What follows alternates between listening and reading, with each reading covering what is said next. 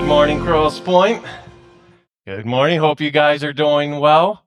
Children, you can be released for Children's Church. And then if the rest of you would turn with me this morning to 2 Timothy chapter 3. So that's 2 Timothy chapter 3. And as you turn there, I want to follow up a little bit from last Sunday. Last Sunday was our Vision Sunday. If you were not here, I would encourage you to go back to listen to that message as we laid out where God's leading us in the coming years, and particularly in this year of what you've heard mentioned with the story of God.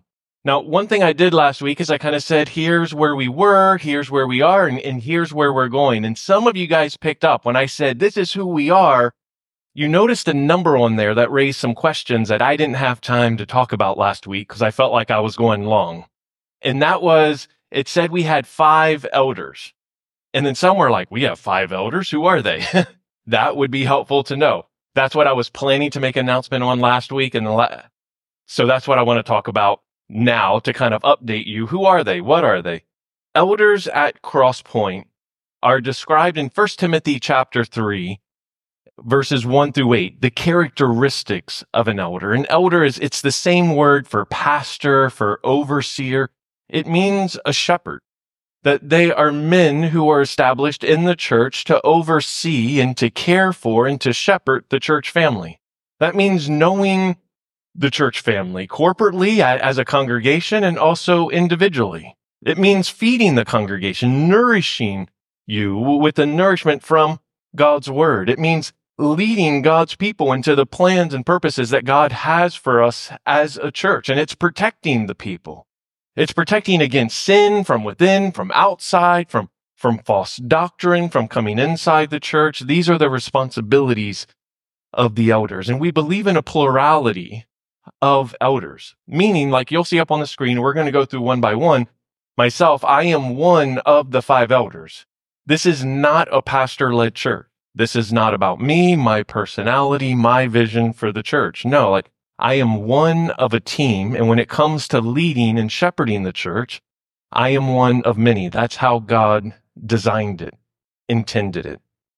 We also have A.D. Daisley, who he did the pastoral prayer last week.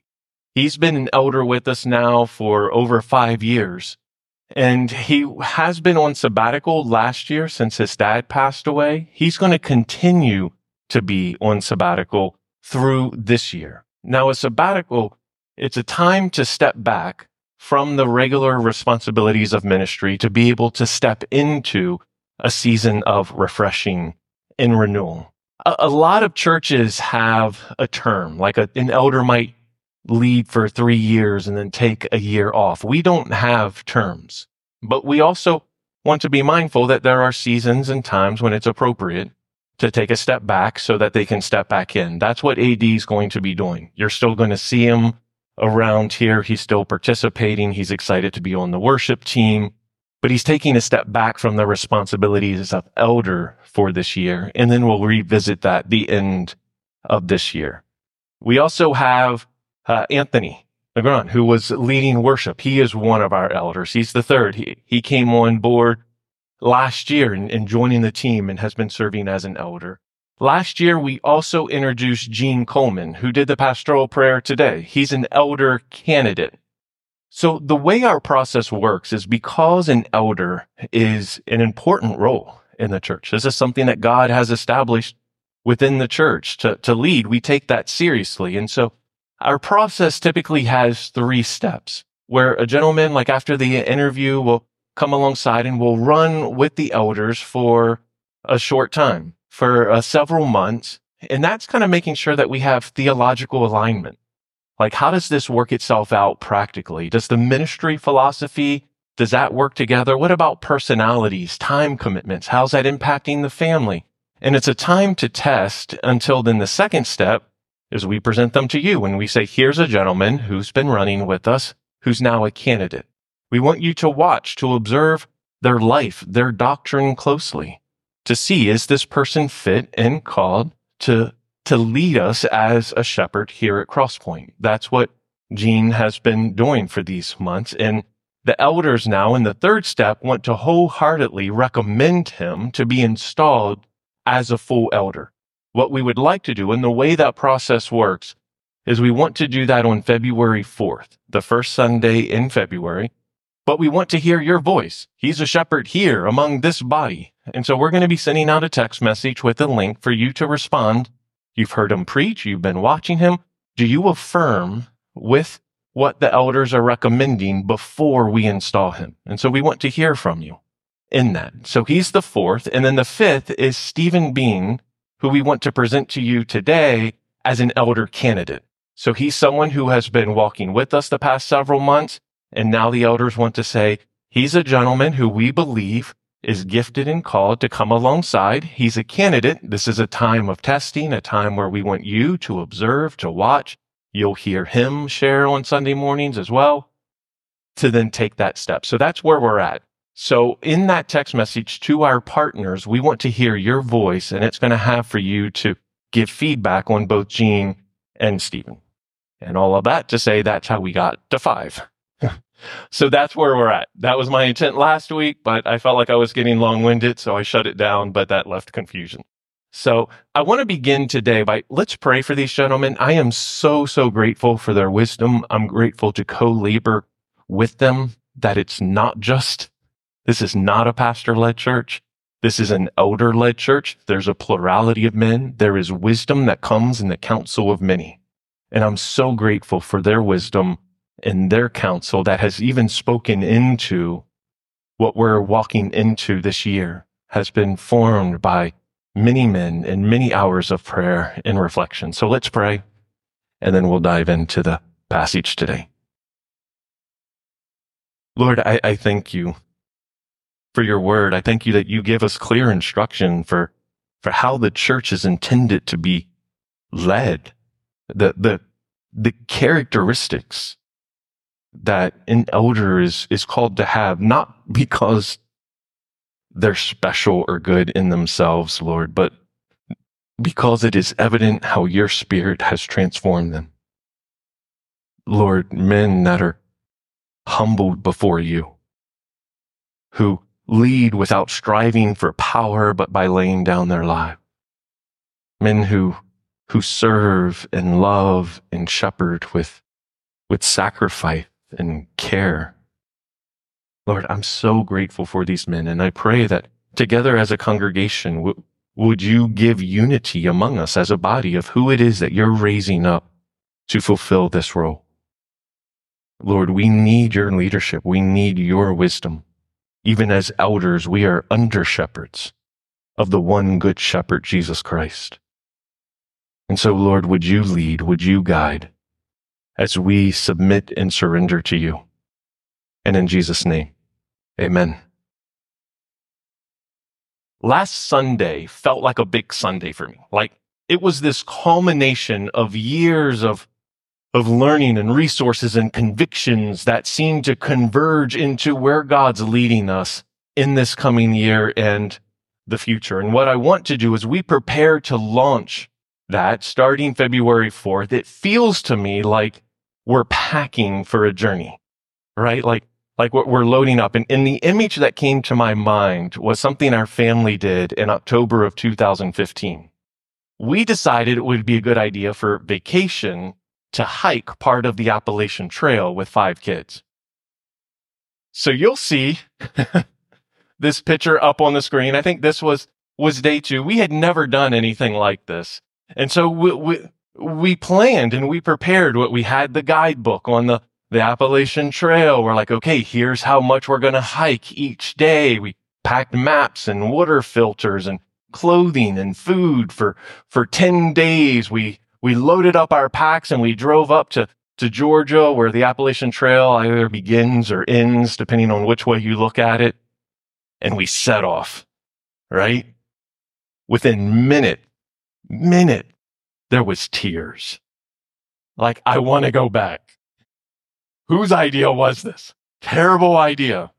And onward we forged, right? And we kept walking, and I didn't quite plan it out. I think my pack, it was like over 60 pounds, that carrying, like your thighs start burning and aching. And then what we thought we were going to be able to walk, we couldn't. And so we didn't make it up and over the next mountain. So we had to stay put one night, but that meant there was no stream. There was no water. there was crying again that night. And then there was celebration. Because about halfway through, and you'll see this on the second picture, we decided to be done with the hike and to go home and just watch a whole bunch of movies and not tell anybody. So that's what we did. You can see one of my particular children who's like, yes, right? I won't say her name, but you can see her there. We now have a magnet on our fridge that says, I love not camping, right? So why do I share all that? What do we need to pack for in the journey that we're preparing to take this year in discipleship? Like, what do we need to pack? We packed way too much. I did not need to be carrying that much weight. There are things we did not need. And I think the same thing can happen as we start on this path and on this journey of discipleship. We can look and search the internet, and there's all sorts of things. There's books and things that glitter and things that look pretty. And oh, if I had this and if I did this, and all of a sudden we burden ourselves with so much stuff. We go to walk the path of discipleship and we don't know how, we get exhausted. And we're like, maybe not. Let's not do that. Let's find something that's easier. And so I shared about 3 things that I believe, 3 foundational things that we need in the journey. What's essential for us to succeed in the journey of discipleship? And if you remember, I said God's word was number 1. We need God's word. We need a dependence on God's spirit, and then together with God's people. These 3 things, that's what's essential. And so what I want to do over these next 3 weeks leading into the story of God is look at each one of these, beginning with God's word. Why is it essential? Why is it that we may forget and leave behind all sorts of things, but if we leave behind God's word, discipleship will not happen? It is absolutely essential. And so I want to begin by looking at 4 convictions around God's word to help establish in our minds and in our hearts why we're even doing the story of God. That's going to take us to see Christ from Genesis to Revelation. Why would we even do that? What good will it do? So the first conviction, if you will, look with me. I ask you to turn to 2 Timothy chapter 3, and then look with me at verse 16. So 2 Timothy chapter 3, verse 16, it says this: all scripture is inspired by God. All scripture it literally means it is God breathed. It comes from the breath of God. Just consider this for a moment. What that means. That the words here originated in the mind of the one true God. His heart, his afflictions being expressed through his word, the very breath of God, is what we have here. In the doctrine of the authority of God's word and its inerrancy, which means we believe that the scripture is without error. Why? Because the doctrine of what we believe about the scripture is rooted, it's founded on the doctrine of God. Who is God? Does he have error? Does he have mistakes? No, God himself is perfect in every way. He is true and trustworthy and without fault and without error. Therefore, the words that come from the mouth of God are also true and without fault and without error. That they are breathed out by God. Now you might say, but aren't they written down? Weren't they transmitted by human authors? Aren't people inherently sinful? Doesn't that mean that maybe some of their sin, maybe some of their wrong thoughts corrupted the scriptures and God's word got twisted as the authors wrote them down? The Bible has 40 different authors. There are 66 books. 40 different authors from different backgrounds: farmers, shepherds, fishermen, prophets, written over the course of 1,500 years. And yet, it's evident that it has one message. There's no contradiction between them. There's ultimately one author. There's one message. That God ensured the perfect communication of His word is what we believe. This is what it says in 2 Peter chapter 1. It says, above all, I want you to know this, right? No prophecy of Scripture comes from the prophet's own interpretation. It's not like, oh, the authors of the Bible, they just thought this was a good idea at this particular cultural time. We should just kind of take that with a grain of salt because this is just what they thought, these old people in old times. But it says no Scripture comes from the prophet's own interpretation because no prophecy ever came by the will of man. It's not just that these men wanted to say this and we're like, wow, that was really wise. Let us study these wise words of these men from the past. No. It says men spoke from God as they were carried along by the Holy Spirit. That the Scripture is inspired. It is breathed out by God. He carried along the human authors without violating their personality. He superintended, oversaw, so that what is communicated is fully, ultimately, God's word. God's word. The one true God who said, let there be light, and there was light, has spoken. We have His word here. In a world that what do we hear over and over again? Oh, like it's fake news. Oh, it's a deep fake. Oh, it was created by artificial intelligence. Oh, like it's a media outlet that has its own perspective and they're trying to like manipulate the public. Like there is such an intense mistrust of all authority, all motivation, that it wants to place ourselves as the ultimate authority because we can't trust anything else. And then we have God's word, true and trustworthy, without error, that says it stands as the ultimate authority, that we can know that it's true, that we can know that it hasn't been altered. And the second conviction is this, that the Scripture, the Bible, it's useful. It's not just that it's breathed out by God, that it's God's word, but it's useful. It's profitable to us. Look at what it says in 16 again. All Scripture is inspired by God, and it's profitable. There's a profit to it, meaning what you invest, you will get more out of it than what you just put into it. Like there's a profit. There is a good for your life. There is a benefit to you. There is life and flourishing as we surrender and submit to God's authority through His word. And then it uses these four phrases. All Scripture, it's profitable for 1, teaching, 2, rebuking, 3, correcting, and 4, training in righteousness. These 4 things. Now, because I'm such a visual person, at some point years ago, and I have no idea when, and I have no idea where I got this, so I can't reference where I got it from.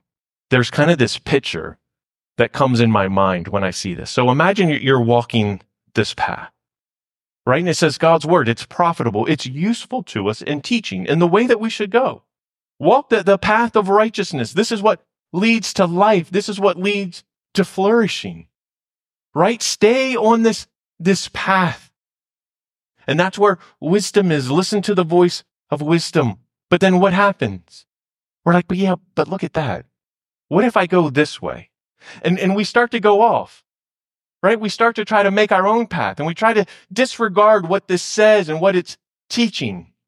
And what happens? We get rebuked. Like when I was driving another time, I was driving by myself through Georgia. And I saw the speed limit sign with those numbers on it, but I felt like my car wanted to go at a different speed. And so I'm like, yeah, let's do that. And then you see the red and blue lights behind you. Say, no, you can't do that. That's not allowed.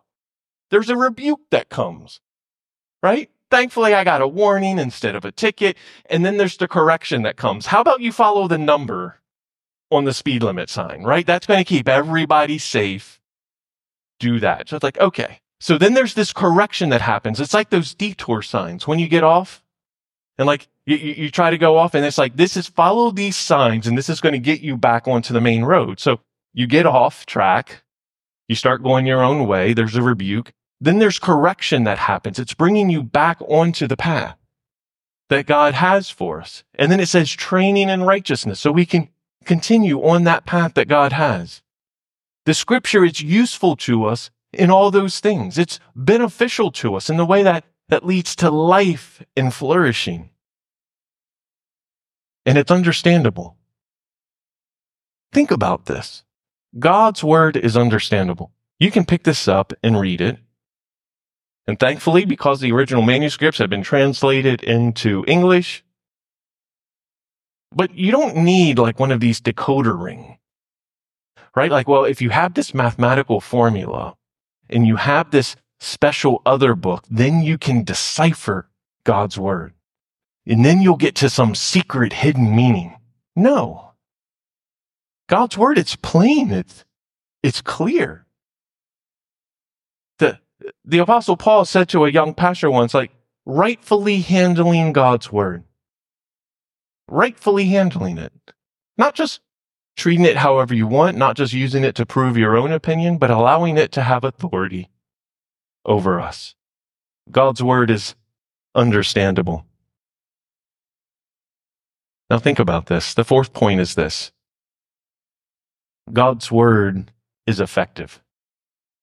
I'm going to read a list of passages. I don't have them all up on the screen, and this is an incomplete list. But I want you to consider the effectiveness of God's word, what it does in our life.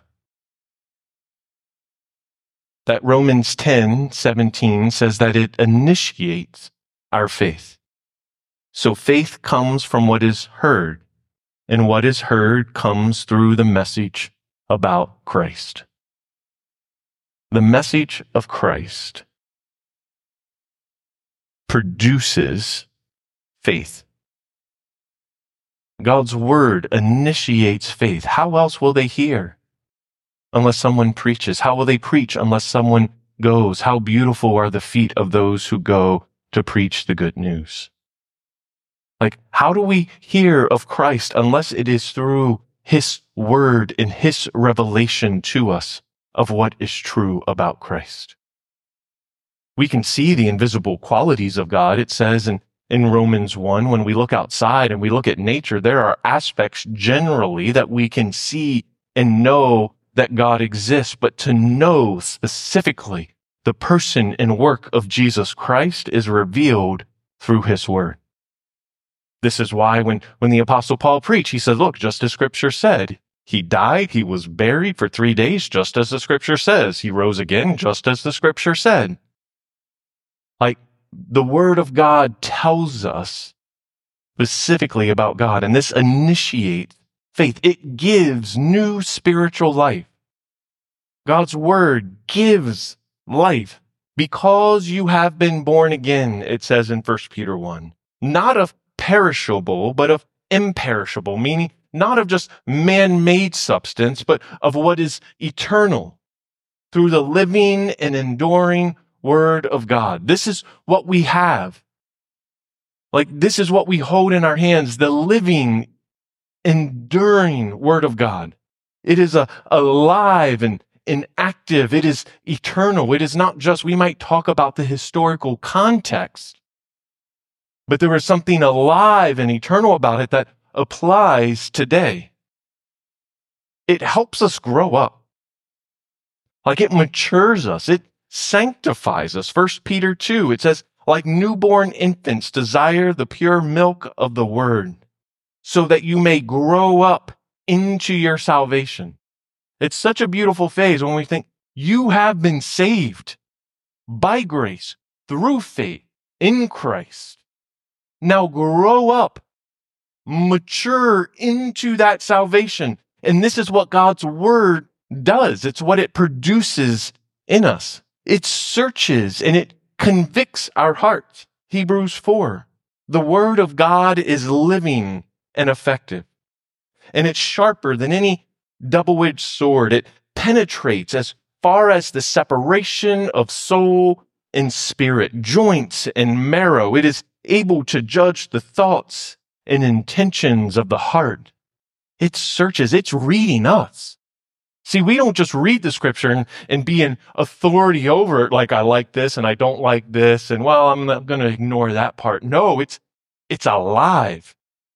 It's reading us. It's searching us as we're reading it. It liberates. John 8. Then Jesus said to the Jews who had believed him, "If you continue in my word, you really are my disciples.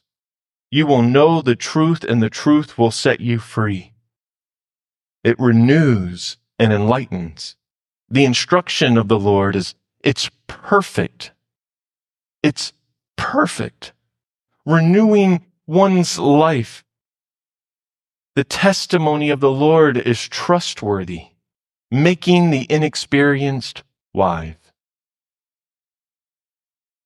Now, here's the thing.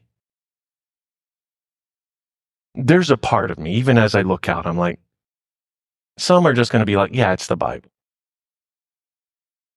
But if you watched an infomercial, if you're like, this infomercial comes in, or maybe it's a Facebook ad, and it's like, hey, if you take one pill once a day, take it in the morning, 30 minutes before you eat, and when you take it, you're going to experience this renewal of energy in life.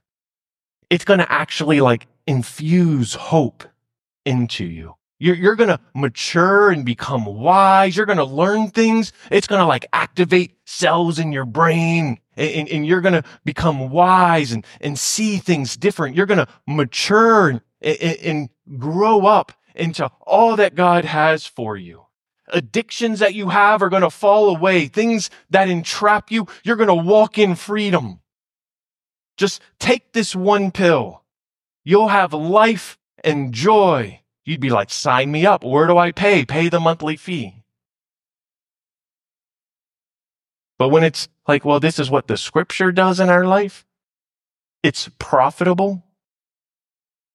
We walk with God and his word. It's like, can I have the pill? There's this indifference that comes with it. But this is what the scripture is inviting us into, to walk with God. Well, when we looked at Luke 24 last week with the disciples on the road to Emmaus, it was saying, remember that they were arguing, they were discussing, what does all this mean? And then once they realized that they had been talking with Jesus, it said their hearts burned. Like, didn't our hearts burn as he spoke? Didn't our hearts burn as he was explaining the scriptures to us?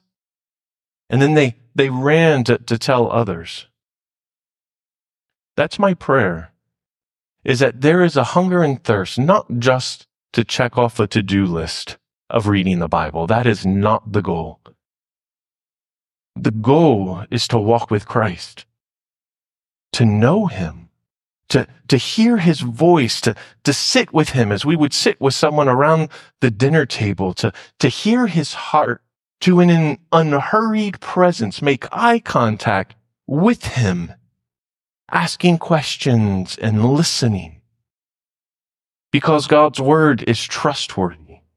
It's true. But can we know this? This was a question I asked. I grew up in a Christian home. And so there was a part of me, I kind of went through it, but I went through this stage of my life where I'm like, well, is this really true? Like, everything I've been taught comes from God's word. And the reality is, how do I know that it's trustworthy? Like, maybe it's not. Like, if I'm going to base my whole life on this, I'm not going to take somebody else's word for it. So I went in, and there were some questions I had before I stepped into a faith that I called my own. And the first was, is the Bible reliable? I don't have time to go into all the historicity and reliability of Scripture, but I do want to give you a snapshot. And there's one resource, there's many resources. I can give you others if you want.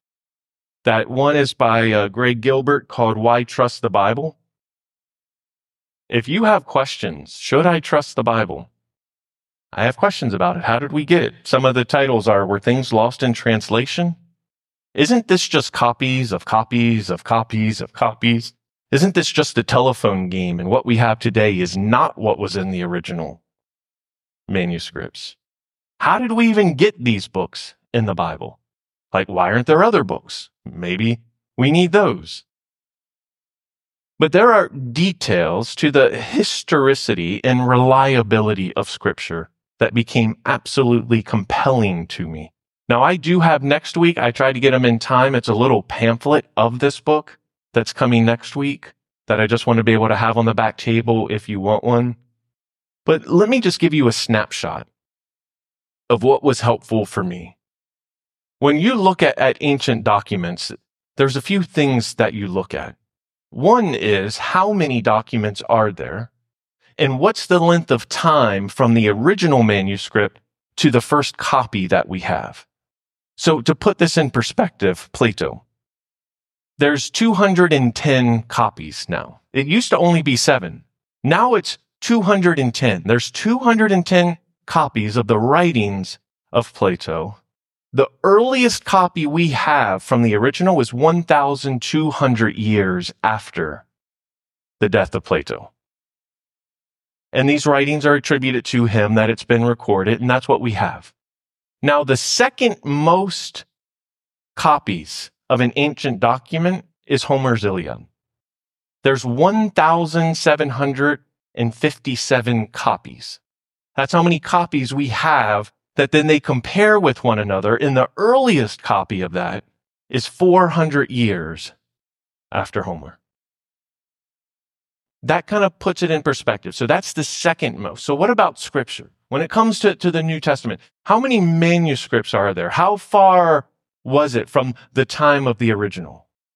For the New Testament, there's 25,000 manuscripts within 25 to 100 years of the original. I just want that to set in. In second place is 1,700. The New Testament is over 25,000. We can compare what we have here to what we have in the earliest manuscripts and say, is that the same or isn't it? And then you'll see some, they'll say, but in all of these kind of speak within one another with only a 1% variance. And you're like, okay, a 1% variance, what does that mean? Like, I heard that there are thousands upon thousands of errors and differences between the documents. Here's what I want you to understand when you hear that of what's happening. Imagine we're 100 people here, and I put a verse up on the screen, and I have each of you write it down exactly how you see it. Okay? Now imagine one person here forgets to dot the I. Maybe the pen doesn't work, maybe you forgot it, but that letter does not have a dot over it. That means that there are 100 errors, is how that's counted when you get into what's called textual criticism. Is there a difference? Because that one document differs from 99, and those 99 differ from this one, so that's 100 errors. Now, somebody else forgot to put a period at the end of the sentence. So now you have 200 errors. We all wrote the exact same thing, but now if someone were to tell you, yeah, everybody wrote the same verse, but did you know there's 200 errors? You could be, well, I can't trust what anyone said. Do you see what I mean? I would just encourage you to take a little bit of investigation and study. That if you're questioning the reliability of Scripture, it is worthwhile digging into this. I have other resources I can point you in the direction of. For me, these were questions I had. If I'm going to base my life, before I ever became a preacher, on what God's Word says, I needed to know that it was reliable. I came to that conviction myself. I would encourage you, ask the hard questions. Not afraid of truth. But there is helpful information out there, and there is a lot of things where people twist facts to try to create doubt and to undermine faith. So I want to end with this. how do we study the Bible? We're heading into a season where we're looking at from Genesis to Revelation to see Jesus in all of Scripture. And I want to give us a tool to use in how to study Scripture. That the purpose of reading, and what you'll see, let's say like for the first week, you're going to see in these journals that are going to be available next week. We're going to have them back at the Connect table for you to pick up. But there's just some things I want to orient us to. It's going to have a place here for a passage to read. The purpose of this of reading is not to just mark off a checklist. The purpose is to meet with God. That if these are inspired by God, if these words have been breathed out by God, to hear His voice, to know Him, I want us to imagine this as a divine conversation. I'm not just sitting down, and I can get very motivated by a to-do list and checking off boxes, and I've done this for the day. I don't want our time with God to be a task to mark off any more than I put dinner with my wife on a to-do list to just check off. Did that, next. Like that would be insanity. But sometimes we treat God like that. I did my duty. But to sit and to talk with Him.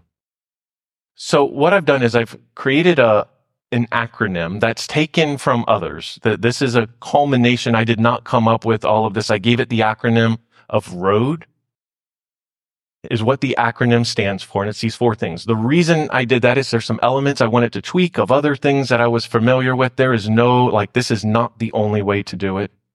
Okay. The reason why I chose ROAD is because last week, when we were talking about the Emmaus disciples, and it said that they were walking along the road to get home to Emmaus, and Jesus met them there while they're discussing and arguing. I want it to be in our minds every time we come across this to kind of say, as we walk the road of life, we're meeting with Jesus. We're walking with Him. That's the imagery I want to come to mind. And so this acronym has 4 parts. The first is to read. Easy enough, right? There's a passage. You're going to see the passage here. But before just reading, I want to encourage you, and all of this is going to be in here. So when you pick this up next week or the week after, everything I'm about to say is described here, and then there's a sample on the right. So if you're like, I don't remember anything you said last week, that's okay. It's fine. Just get the general idea today. Specifics will come in time. So the first idea is to pray. These are spiritual words. We're talking about this next week. There needs to be a dependence on the Holy Spirit to discern and understand spiritual words. We need the Spirit of God to give us understanding. I'm not just coming with my intellect. I'm not coming with a degree to understand. Apart from the Holy Spirit, my eyes are blinded to the things that come from God. This is for anyone to sit down and say, Lord, would you open the eyes of my heart to see the truth of your word? Not what I want to see, but what you're saying. That's what I need. That's what I long for. And then to listen, to slowly, repeatedly, in an unhurried manner, not just read it quickly, but to take your time. To let the words soak in, reread it multiple times if necessary, because you're listening. Have you ever talked to somebody and they're not making eye contact and they're doing something else? And you're like, are you even listening to me? Like you're typing on the computer, you're watching a show and you're talking to me, but don't do that to God. You know what I mean? Like, oh, I'm doing something else, but I'm reading this and okay, done, checked off and on to the next thing. Like there's this unhurried presence with God. One thing that helps me in this and that I want to encourage you is to journal as you read. Now, I know some are going to say, I don't journal. I'm not a journaler. That's not my thing. Hear me out. Okay. Just for a little bit. After you have the reading, here's the way that it's set up. You have what you're reading, and then it's 2 blank pages. This is our discipleship structure. When I say it's God's Word, God's Spirit, and together, this is what I mean. When I say journal, I'm not just saying, hey, read the passage and write down, well, this morning I had an omelet for breakfast, and I read this passage, and it was pretty good, like this stood out to me. Like, I'm not talking about complete sentences, always. If that's your thing, go for it. But for me, it's kind of like I take notes. I took notes in college, right? Like, you take notes as the professor's talking. I'm writing down what they said. I also take notes if I'm on the phone with you. The reason why I do that is because you might say something I want to come back to in our conversation. Oh yeah, they said this. I want to remember what it is you said. I want to be present as you're speaking. And it helps me in the conversation to refer back to and see the flow of the conversation. So I have notes written. My desktop is a whiteboard. I have scraps of paper everywhere. Like, I write on anything that's around me. I journal the same way. It's not complete sentences. I make a bullet point. And so I'm sitting there and I have my Bible and I have my journal and I'm reading and I'm writing. And it's bullet points. It might be a word. It might be a phrase. If it's something that I think is important, I might circle it. And I'm interacting with the word as I'm reading it.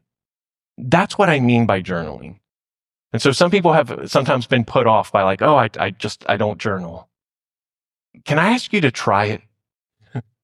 Just try that. Don't think everything has to be a full sentence, but write as you're listening, as you would take notes in a meeting or in school to interact with the word.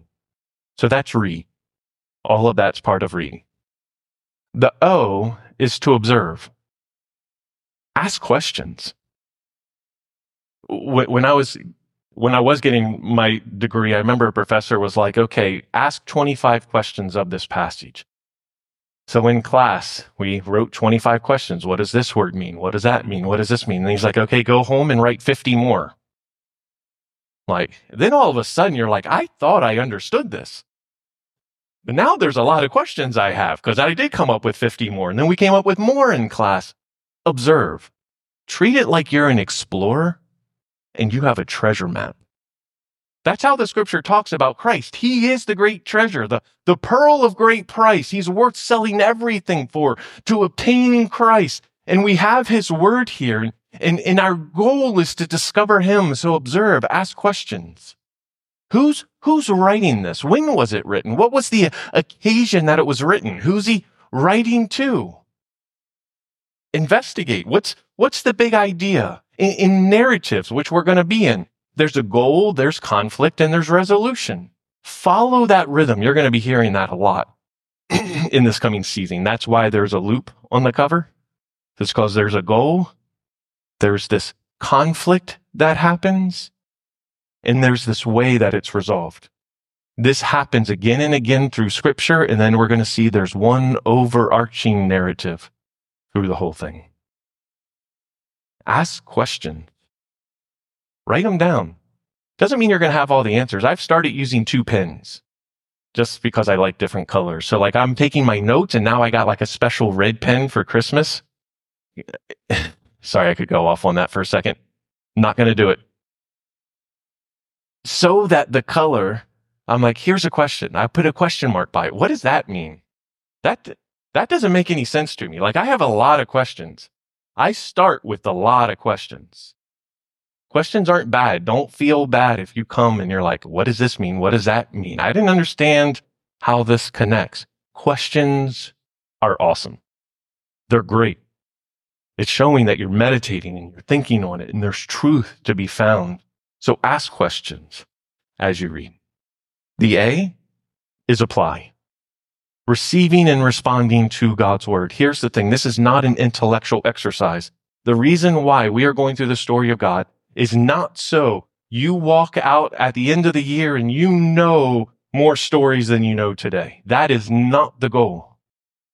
The goal is that the truth of these stories would be received and would transform our lives. The disciples who heard Jesus on that road to Emmaus, they were changed. Their hearts burned. There were questions like, okay, now what?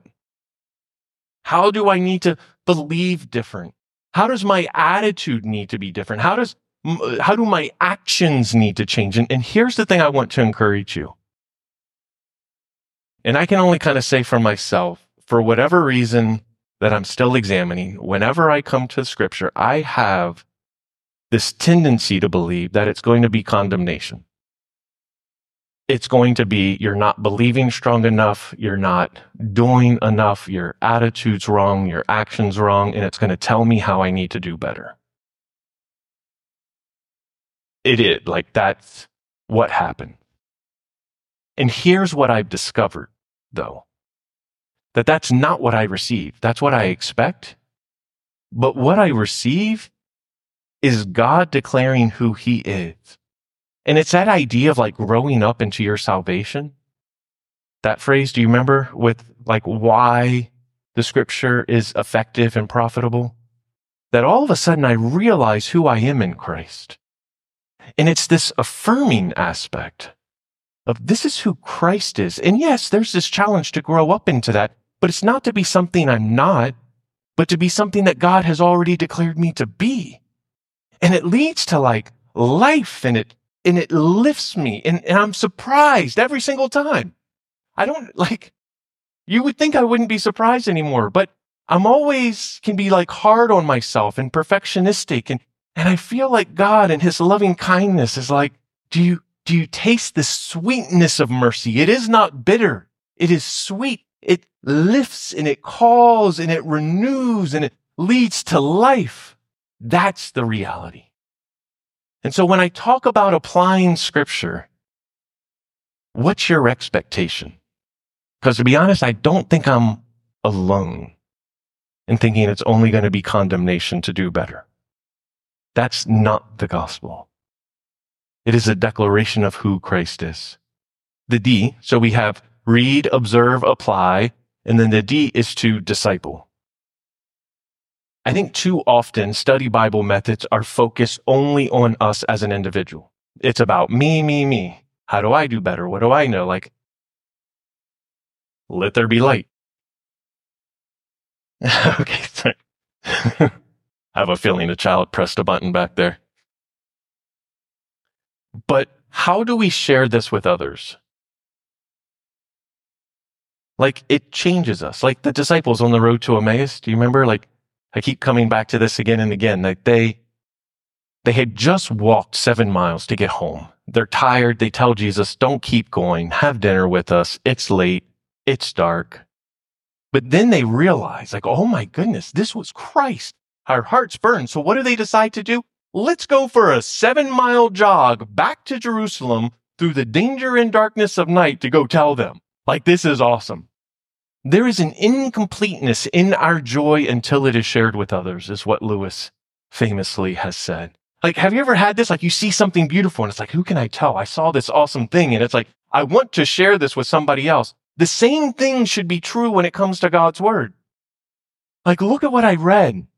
Can I share with you? Like, is it a spouse? Is it a child, a coworker, a family member? And here's what I found so often is after like I have my time and I've spent that with God, and then I'm out and I'm talking with people, and so often it's like, oh, that reminds me of something I read.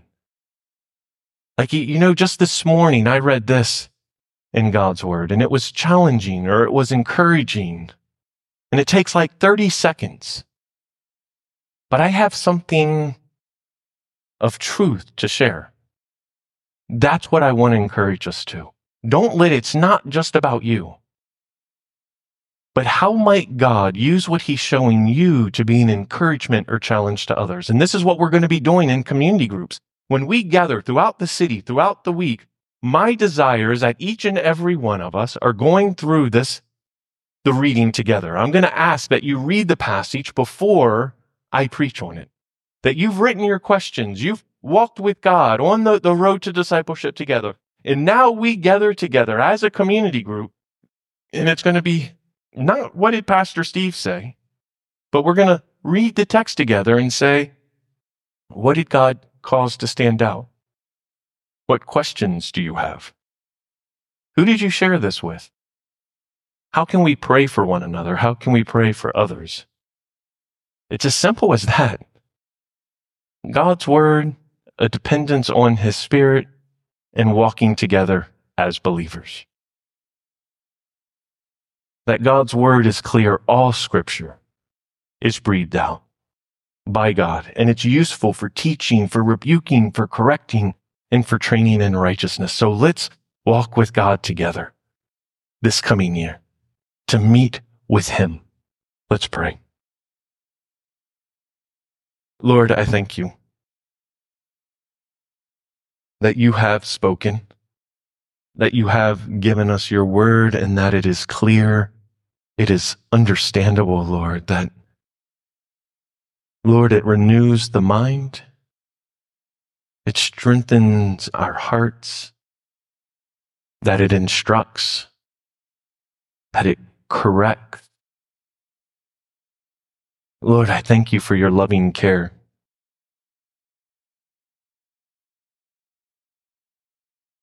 Lord, let us not take it for granted. Sometimes it can seem so common. We have the Bible. But Lord, let the reality of its purpose in our lives bear fruit. Lord, this year, as we walk through from Genesis to Revelation, Lord, would you open our eyes to see the beauty of Christ throughout your word? Lord, help us to see you. Give us an unhurried presence as we meet with you. Give us ears to hear, hearts that perceive. Lord, lead us into obedience in our thoughts and in our actions. Lord, we surrender before you, asking for your way and your will to be done in our lives. And in Jesus' name, amen.